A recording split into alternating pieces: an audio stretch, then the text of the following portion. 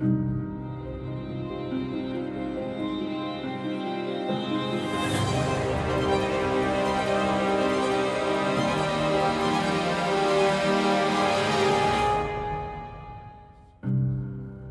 it's spring, and life is springing from the ground, and some of you are actually cooperating with that process. So let's take a little poll. How many of you are gardeners or like to garden? You like to dig in the dirt, plant stuff? Yeah.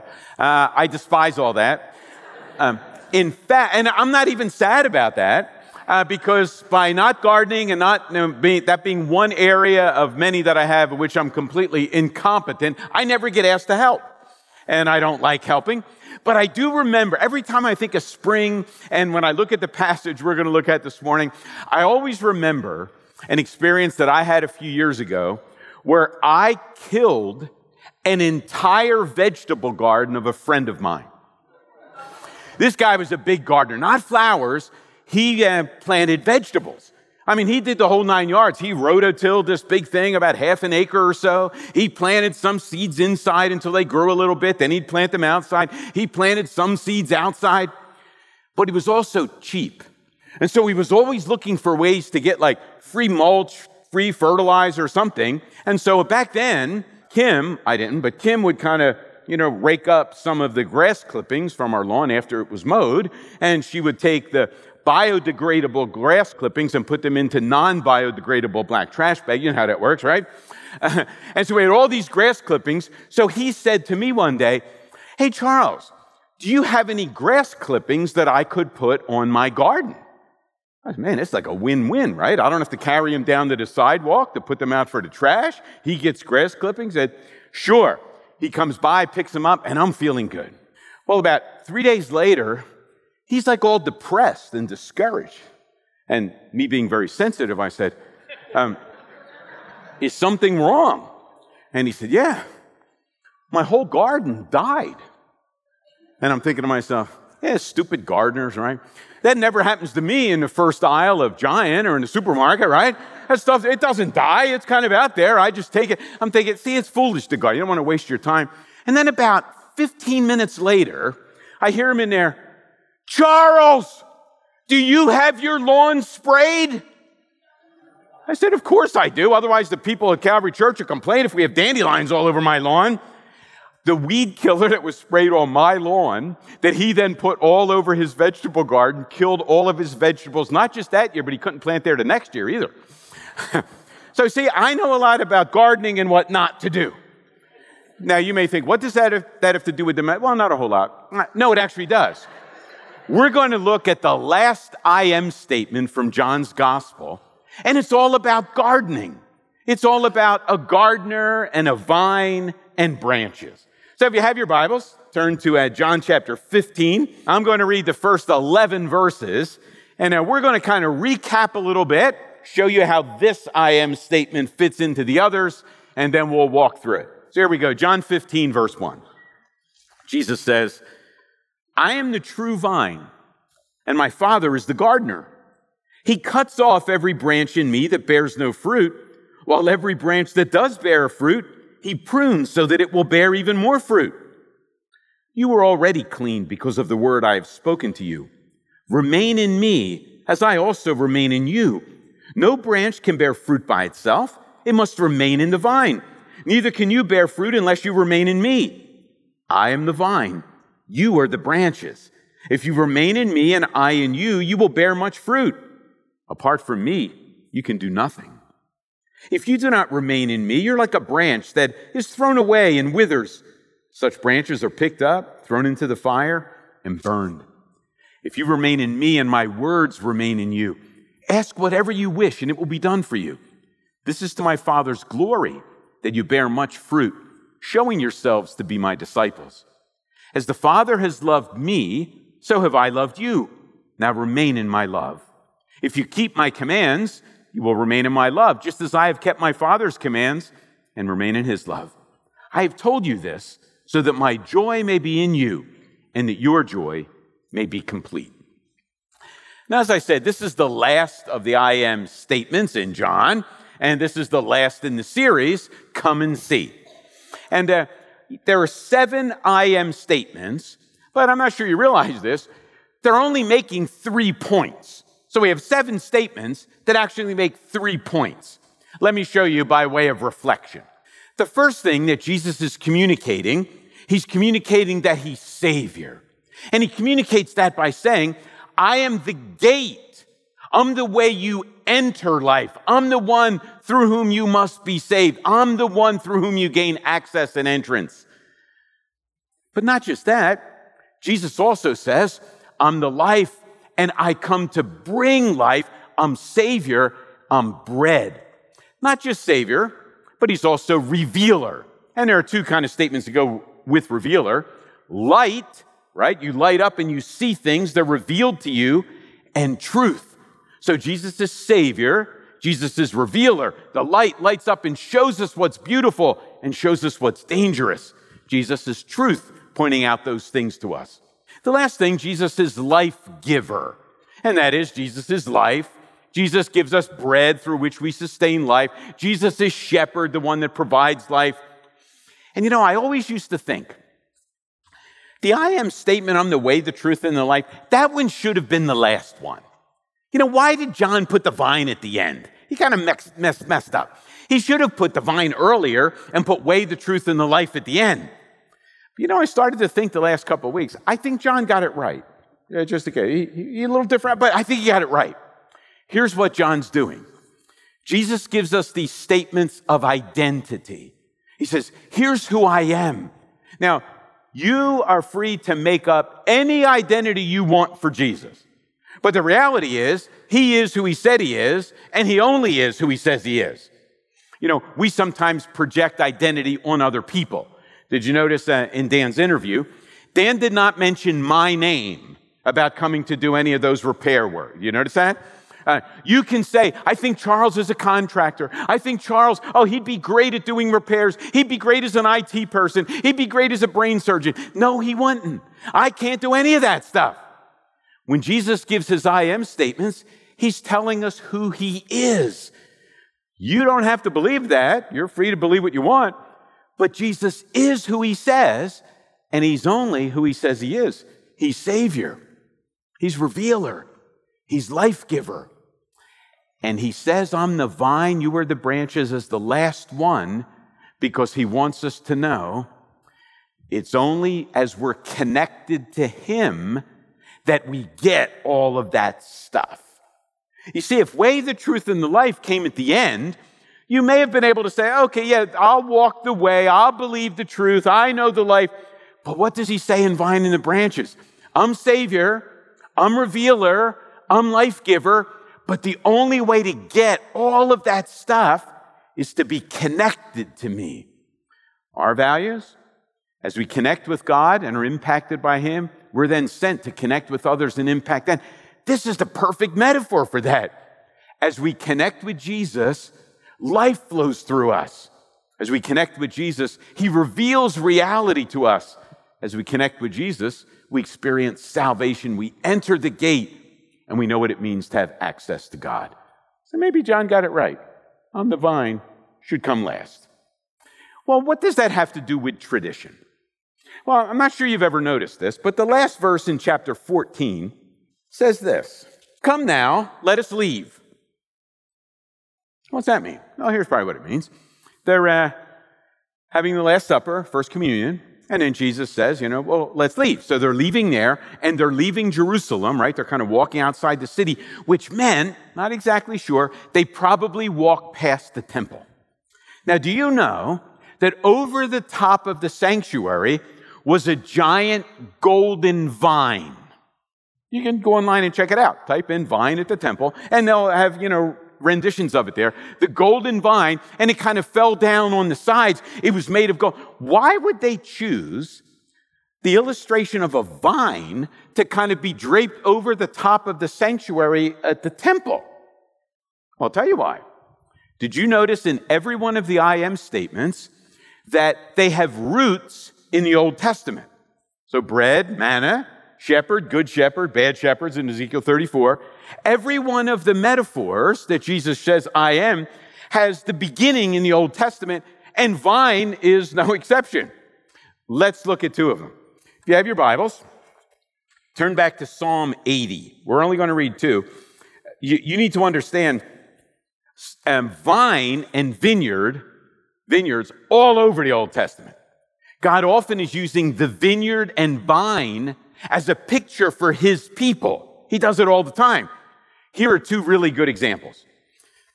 I'm going to begin reading in verse 8. I'm probably not going to read all the way through 18, but I'll start there. Psalm 80, verse 8. You, speaking to God, right? You transplanted a vine from Egypt. You drove out the nations and planted it. You cleared the ground for it, and it took root and filled the land. The mountains were covered with its shade, the mighty cedars with its branches. Its branches reached as far as the sea. Its shoots as far as the river. Why have you broken down its walls so that all who pass by pick its grapes? Israel is the vine.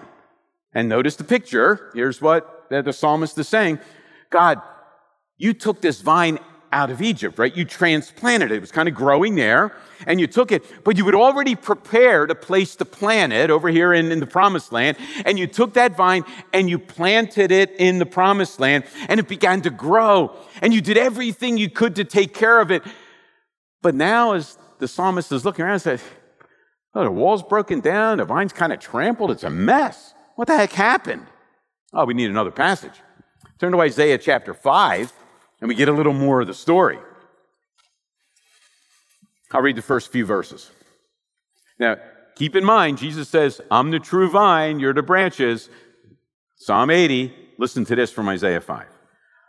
I will sing for the one I love a song about his vineyard. My loved one had a vineyard on a fertile hillside. He dug it up and cleared it of stones and planted it with the choicest vines. He built a watchtower in it and cut out a wine press as well.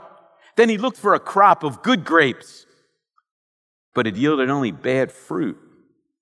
Now you dwellers in Jerusalem and people of Judah, judge between me and my vineyard. What more could I have done for my vineyard than I have done for it? When I looked for good grapes, why did it yield only bad? Now I would tell you what I'm going to do to my vineyard. I will take away its hedge, and it will be destroyed. I will break down its wall, and it will be trampled. I will make it a wasteland, neither pruned nor cultivated, and briars and thorns will grow there.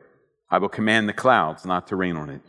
The vineyard of the Lord Almighty is the nation of Israel, and the people of Judah are the vines he delighted in. He looked for justice, but only saw bloodshed, for righteousness, but only heard cries of distress. Now, with those 2 passages fresh in your mind, this vine transplanted from Egypt, place prepared in the Promised Land, the vine gets planted there. Isaiah chapter 5, God does everything he can to care for the vine. He takes care of the soil, he prepares it, he fertilizes it, he plants it, he takes care of it, and he goes to pick good fruit, but all he gets is rotten fruit.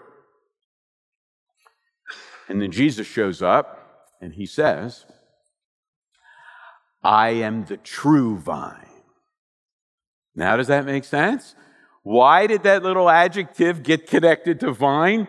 Because every biblically literate Jew would have known about the vine.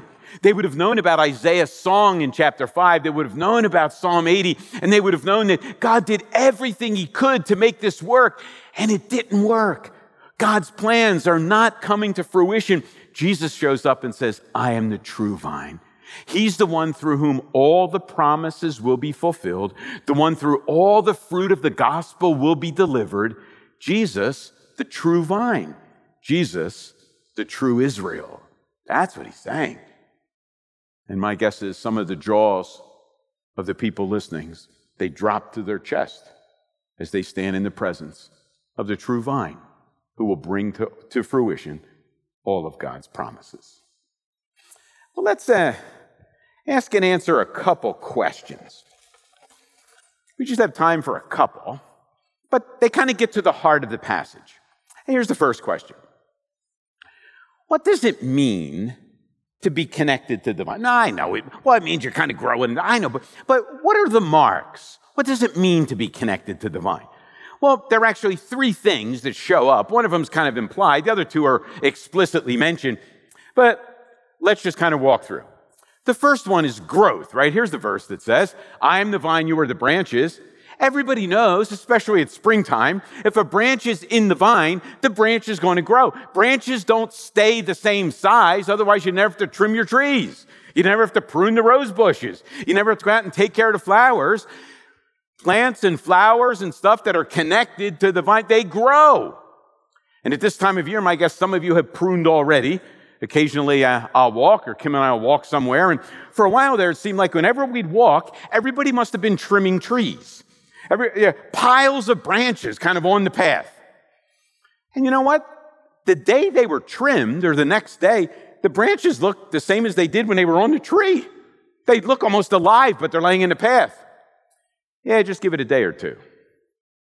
Next day, kind of shriveled up a little bit. A couple days, brown. A few days after that, good for nothing, right? Branches that are connected to the vine, that have the lifeblood flowing into them, those branches grow and develop. Have you ever realized that life is like a down escalator? You ever notice that? Like the older I get, the more I realize this. Everything's winding down. My clothes wear out, my shoes wear out, I'm wearing out, my car wears out, my house wears out. Everything's running down. You know, the law of entropy is real. Everything is running down. Unless new life is flowing from the vine into the branch. Then new life can come. Everything doesn't have to be running down. There is an upward escalator, but the only upward escalator is the escalator connected to a life-giving source. That's the difference. Life without the vine is a downward escalator. Everything's running down, wearing out. Eventually will be good for nothing, unless you're connected to a source of life. Growth, right? Well, the second thing, and this is one of the explicit one, is fruit. What happens to the branch that's connected to the vine? It bears fruit. Obviously, a grapevine is being thought of here, but pick your favorite tree, an apple tree, lemon tree, orange tree, whatever, blueberry bush, strawberry, whatever they grow. If the branches are connected to the vine, they will produce fruit. And that seems to be the point of the passage. Fruitfulness. Now, what exactly is this fruit? Now, you can read different commentators, listen to different sermons, go to Sunday school class, and you'll hear lots of different things. But did you notice as I read through the passage that two fruit are specifically mentioned? Two fruit. Love, right? As I love you, you will pass on my love to others. That's one of the fruit mentioned. And one right after that is obedience. So love is one of the fruit. Obedience is another one of the fruit. We could extrapolate and say, yeah, probably all the fruit of the Spirit fit under that umbrella. You know, love's kind of the overarching fruit that love, joy, peace, faith, they all flow from. But love is specifically mentioned, and obedience is specifically mentioned. And I wonder if they're mentioned because they're both paradoxical. Here's what I mean. Everybody loves somebody and something. Everybody. But that's not the love Jesus is talking about here. That's not the love that separates us as people connected to Him. Everybody loves somebody. Everybody loves something. That's not Christian love. It's easy to love people to love you back. It's easy to love people that can give you something you want. It's easy to love people, kind of butter them up to get your way. It's easy to love some people. Here's the difference. The love Jesus speaks of is loving people that are unlovable, loving people that are different, loving people that don't have the same preferences, don't have the same convictions, loving people that are not in your sweet spot, those that are radically different. That's what makes Christian love, right? There's kind of a paradox to that. Everybody loves somebody. You can be a branch not connected to Jesus as the vine. I know you love somebody, you love something, but only the branches connected to Jesus can have their love spill over to love people that are radically different, to love people that don't fit, to love people that believe a little different. That's the difference. And the same is true with obedience. We talked a few weeks ago about obedience, and I said something like this. Obedience isn't tested when you agree. It's easy to obey if, somebody, your boss at work says, hey, I want you to do this. It's easy for you to do it if you think it makes sense and you're going to benefit somehow from doing what the boss says. But when it doesn't make sense, when God asks you to do something where you can't see the benefit coming to you, when it doesn't fit with how you're putting life together, and you do it anyway, then obedience is tested. So I find it interesting that the two fruit that are mentioned are the two that are radically paradoxical. Love, but love as those connected to Jesus, loving people very different than us. Look at the kind of people Jesus loved. People like us. Talk about radically different than him. Jesus obeyed, even when he didn't feel like, and when he didn't want to, and he wasn't getting his way. Love, obedience, the two fruit mentioned, the two that often trip us up and perplex us. Fruit. Well, the last thing that's mentioned is probably the hardest one, and that's pruning. Here's what it says. I'm the vine, my Father's the gardener. And what does he do? He attacks the vine. That's what he does. And if you've ever walked through an orchard or a vineyard after it was pruned, you'd kind of scratch your head and say, did the person who did this know what the heck they were doing? They've got all these great branches on the ground, little clusters of grapes on the ground. This guy must have been crazy. Yeah, but the skillful gardener, the skillful apple tree orchard guy, he's going to leave a lot of mess around where you and I would leave that junk on the tree, on the vine. He knows what to cut off and what not to cut off. Why do we need pruning? Why do vines need pruning? Why do trees need pruning? I'll tell you why. Because vines have a tendency to attach to the wrong stuff. You ever notice that? You ever watch Pickers, the show Pickers? Every once in a while they find these cars that are wrapped in, like the vines have attached to the car. They got to cut off all the vines to get to the car. Vines attach to the wrong stuff. Some of the things you've probably seen vines, have you ever seen vines attached to houses, cars, tennis balls, right? Trash cans, machines. Vines tend to attach to the wrong stuff, so the gardener has to cut the vine away so the wrong stuff doesn't wind up diminishing the fruitfulness of the vine. And vines also have a tendency to grow in the wrong direction. Not just attached to the wrong stuff, the wrong direction. We used to have a bunch of rose bushes, and Kim would go and attack them. She'd never ask me to help. She would attack them. And I would often, when she was done, I'd say, seems like you cut most of the good stuff off. Yeah, but here's what you don't understand. You have to cut off all of this because if you leave all this mess on there, it'll produce a bunch of roses, but they'll be small. We'll cut it all away. Now we'll get great roses. I said, oh, yeah, great. Yeah. God's the gardener, right? He knows we have a tendency to attach ourselves to the wrong stuff. He knows we have a tendency to grow in the wrong direction. So he prunes us because he loves us, and so we can be more fruitful. That's why. I don't know. I've never heard this on firsthand, but I'm guessing it's true. I'm guessing that pruning isn't real pleasant for the vine. I'm just guessing. A lot of blood out there, right?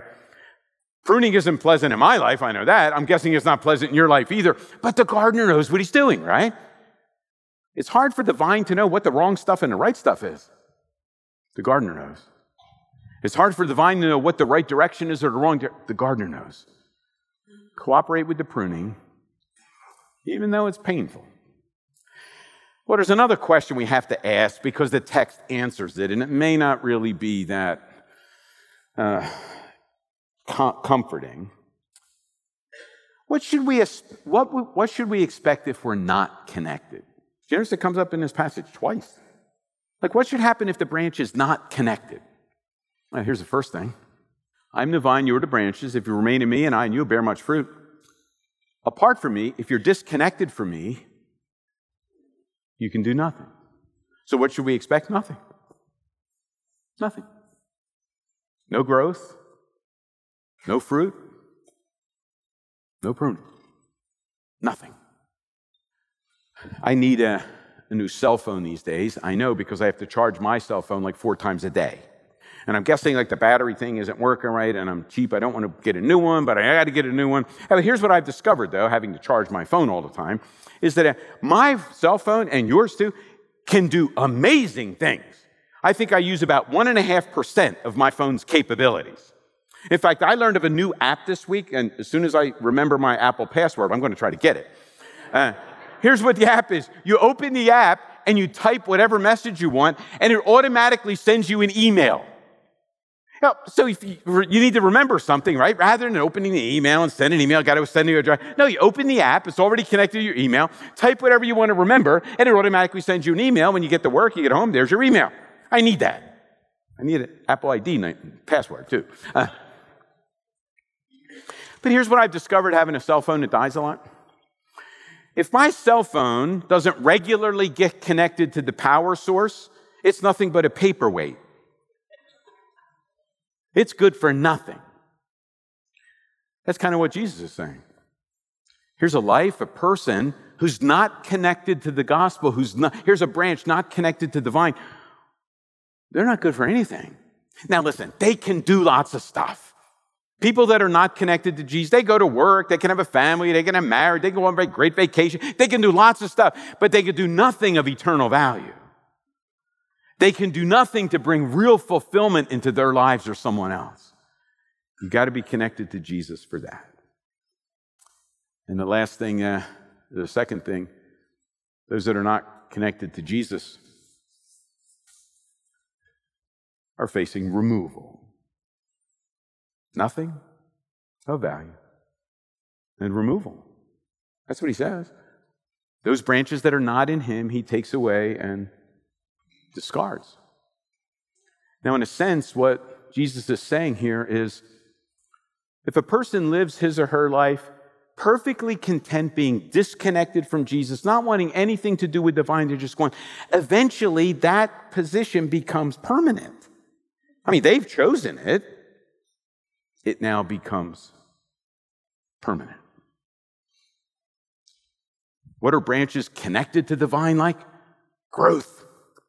Fruit. Pruning. What are branches not connected? They can do nothing. And if nothing changes, if there's no grafting, removal comes.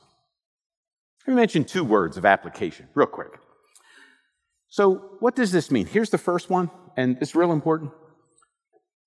Never give up on people. You know, I look around at our culture and I hear some things that Christians are saying, and I read some posts that Christians, and here's what can kind of irritate me. Why do we expect connected behavior from people that are disconnected from Jesus? Why do we expect them to live as if they're connected to Jesus when they're not connected to Jesus? And we shake our head and we're dumbfounded when they're living out disconnected behavior. Well, they're disconnected. What would you expect them to do? Our main point and purpose should be to seek to get them connected, not to condemn them, not to smack them around, not to make them feel judged. It's to serve and love so we can help them get connected. Then we've got the power source. They're connected to the gospel, the Holy Spirit working from the inside. That's where change happens. It's not scolding and critiquing from the outside. Never give up on people. Oh yeah, and never give up on yourself. Here's my guess. I have a tendency to do this. I'm guessing some of you do. Don't settle. Don't settle. Here's my guess. My guess is some of us in this room, maybe to some degree, every one of us in this room, we're settling to keep some junk in our lives that needs to go. If you're connected to Jesus, don't settle. You can change. You've got the living power of God, Jesus working through you. You can change. Never give up on people. Never give up on yourself. Don't settle for that junk in your life. You can change because of the power source in you. And secondly, cling to the vine. Don't look to self-help. Don't find a new strategy. You don't need 5 new seminars. You don't need 10 steps for this. You need to cling to the vine. So maybe a little bit of assessment. Are you growing? What 3 adjectives would people use to describe your life today? Are they different than the 3 adjectives they would have used to describe you 5 years ago? Growing? Is there change? Fruitfulness. Are you producing fruit? How are you doing with love? Not loving people that are lovable, loving people that are unlovable. How are you doing with obedience when you don't agree with the conclusion? And maybe you're sitting here this morning thinking, I don't think I'm connected. Well, get connected. Use the metaphor, use the picture. Acknowledge you're disconnected. Tell Jesus he can connect you. I can't. Look to him and cling to him as the revealer, as the Savior, as the life giver. Acknowledge your disconnection.